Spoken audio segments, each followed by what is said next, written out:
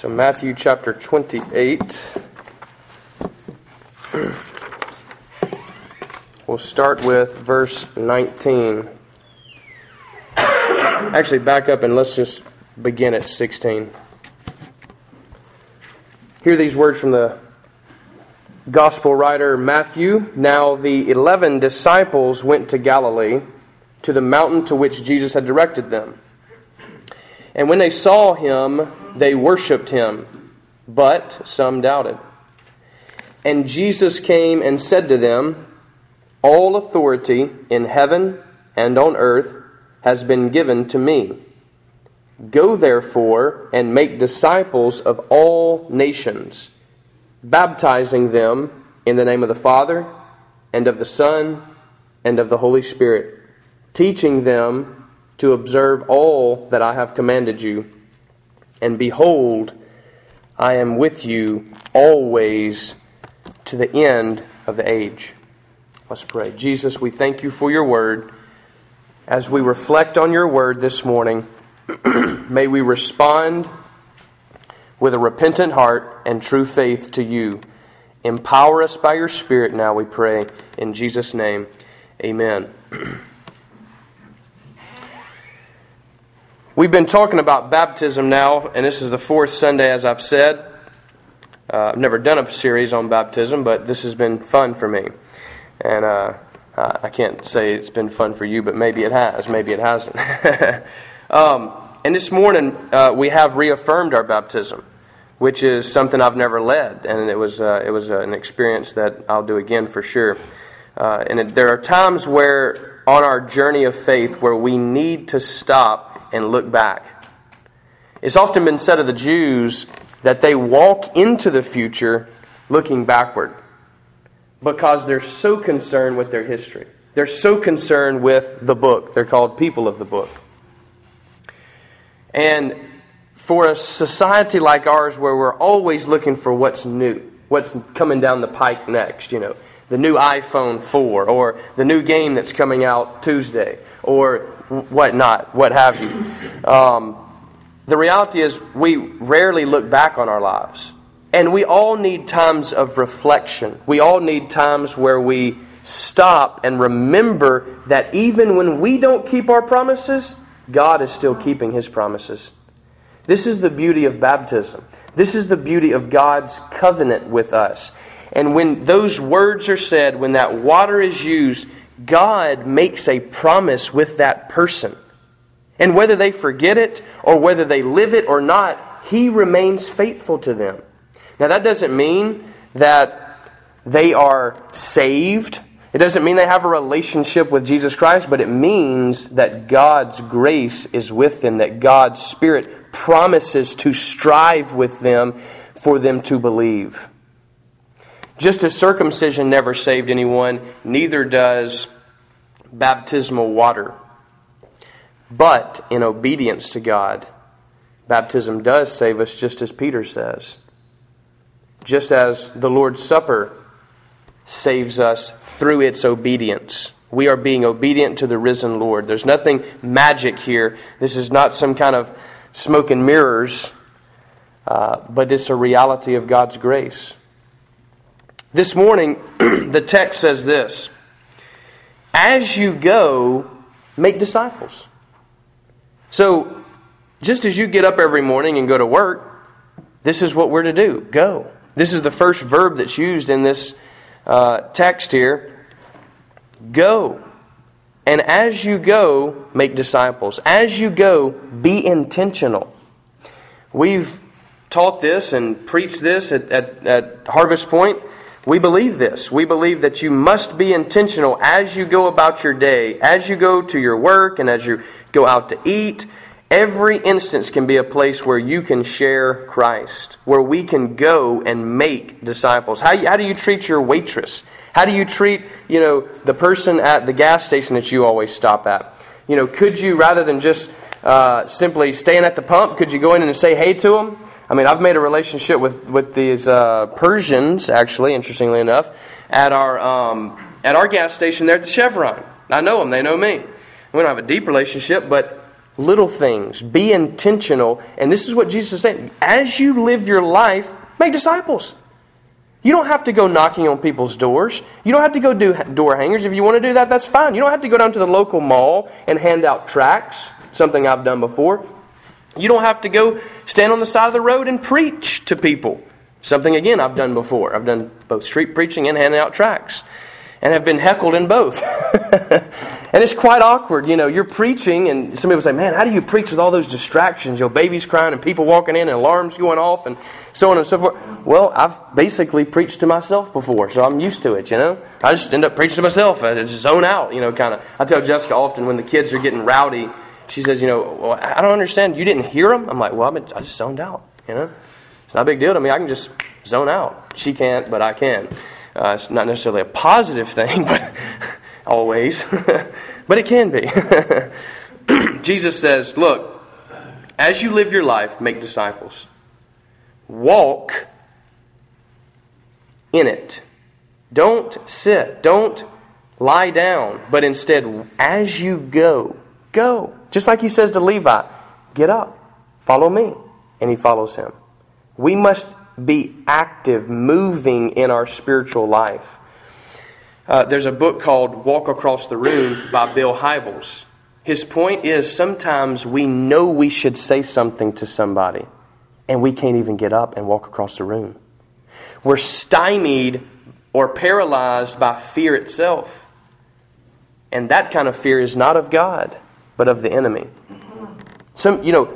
I know there's people in your life this week, if there's nobody else at work or friends who need a word of encouragement, your husband does. Your wife does. I can tell you that before I even know your situation. To have somebody that lives that close to you affirm you, that's really saying something. Because as you already know, to have them criticize you is also hurtful and sometimes helpful. Most of the time helpful for me. I need Jessica's criticism. But you know how it is. A person who's close to you, a person who knows you, that affirms you. That's on tape. Yes, it is. It is. This is, yes, exactly. Now it's on the World Wide Web, so thanks for that. Yes. I do need Jessica's criticism. I invoke her criticism, actually. She knows what I mean by that. But sometimes all it takes is walking across the room, guys. Sometimes it just means walking to that cubicle, or going over here and making a phone call, or sending a text message to somebody that needs a word of encouragement, that needs to know you're praying for them. Just tell somebody this week that you're praying for them. That could change their week. Say, really, you've been on my heart. I'm really praying for you. As you go, make disciples. Offer not just worldly wisdom, not just some kind of hope you're doing well, but offer Christ to them this week. Not just yourself, not just what you think they need, but offer, everybody needs Christ. Offer that. Offer Him this week in some way. I'm praying for you that God would do this. Let me tell you what God has done in my life recently. So, as you go, make disciples. And, notice this, as you go, make disciples. So the point is to point them to Christ. The point's not just to make a friend. The point's not just to kind of go to your boss and say, hey man, I really appreciate the job you've been doing. Hope you give me a raise, No, it's nothing attached but Christ. That's what the attachment is. We are propelled, compelled, commissioned for a mission to offer Christ and point to Him. You don't have to be anxious. This is not your ball game. This is not your life that you're offering. You're just pointing to Christ. That really takes off the load for me to understand that in my preaching, in what I offer here, at the end of the day, I'm just pointing to Him. He has to do it. I mean, I've been very anxious before and just downtrodden, quite frankly, because I'm like, man, the sermon was terrible. I messed up on this, and the bulletin I put psalm rather than epistle. I can just critique myself 1,000 times, which I do. But at the end of the day, if I point to Him, that's what matters. If my life points to Him, that's what is meant to be a minister of the gospel of Jesus Christ. We point to God. That takes the burden off of us to make it happen in their life. Oh boy, I hope they'll... No, it's the Holy Spirit we offer. But you must be prayed up. You must be intentional. You must really be praying for them. Carry these people in your heart. There's people all around you who need God, just like you need God. We're sitting in this room and we all look nice and we all look Christian. But at the end of the day, we all need God, maybe even more than they do sometimes. The people we're ministering to. I know that's... When I come to this sacred desk, I need God more than you most of the time. I'm coming out of repenting. I'm coming out of failure to hear. Doesn't mean I'm better than anybody in this room. Jesus, it always cautions me. Jesus says, look, I did not come for the well, the healthy. I came for the sick. We must know our disease and know our tendencies and never trust ourselves even at our best moments. We're not trustworthy. If you haven't learned that already, you have missed a life lesson somewhere. It's what we affirm in repentance. God, I can't do it. This is what we offer. Point to Christ. Plant that seed in their life. And one thing we do here is not only do we plant seeds of the gospel, we also prune those who are in discipleship groups. This is the point of our discipleship groups. We come to each other and say, look, I'm struggling with this. I need your guys' help. I can't do it on my own. And so we begin to cut off areas. Well, maybe you could stop doing this. Maybe this needs to be removed.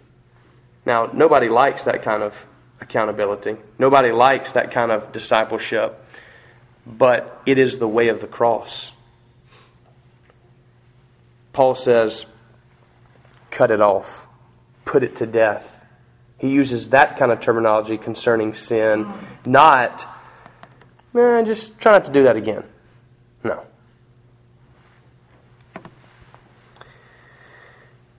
Not only are we told to go, and as we're going, make disciples, but then baptize them. Baptize them in the triune name of Father, Son, and Holy Spirit. Again, this is God's way. This is entrance into both the covenant, the new covenant, that Jesus constitutes with His very life. I mean, this is what we're about to celebrate, is the new covenant of His blood, of His body. And baptism is entrance in. It's only the beginning. Just as Jessica and I were only married once, and we may reaffirm those vows, we're not remarried.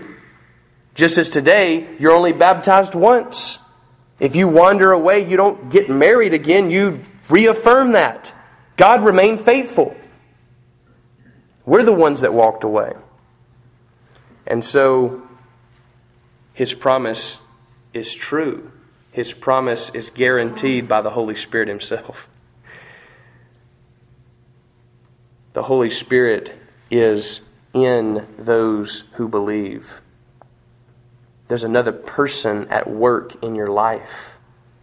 What an amazing mystery. What an amazing thought. C.S. Lewis, I always think when I say this every time about Christ in us, how it's mysterious. He says, you would look at someone who says their prayers in the morning as they're getting ready, says a couple prayers during the day, and prays at night on their knees before their bed, before they go to sleep. You look at that and say, oh yeah, that's just a really simple act. But if you could see behind the scenes, you would realize, no, it's not a simple act at all.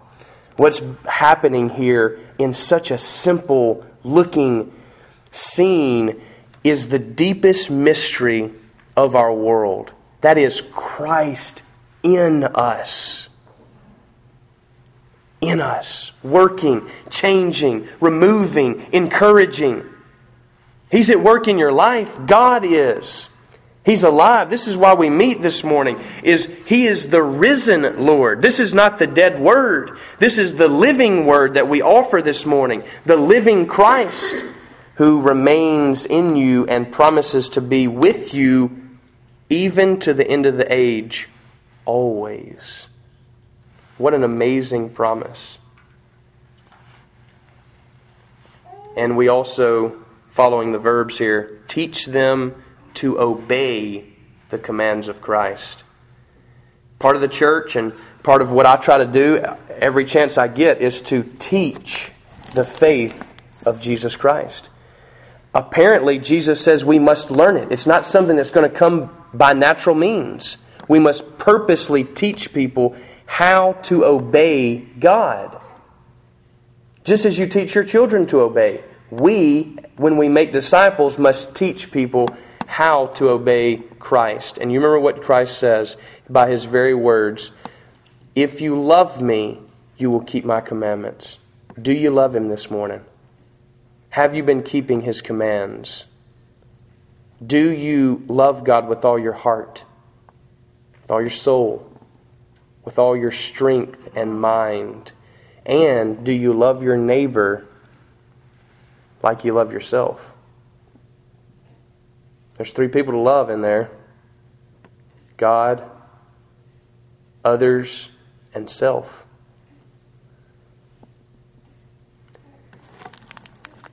The Holy Spirit is the love of God. You can receive His Spirit this morning. I'm going to give you a moment to pray silently as we enter into our time of communion. If there's any sin in your life, if you've not been making disciples, if you haven't followed this commission, if in your life fear has gripped you, if in your life sin has gotten the best of you, if in your life you've wandered from the covenant that you made in baptism, return to God. Return to Him now. This very hour, this very minute can be a moment of faith for you, can be a moment where God's Spirit saves your soul. He's offering Himself this morning.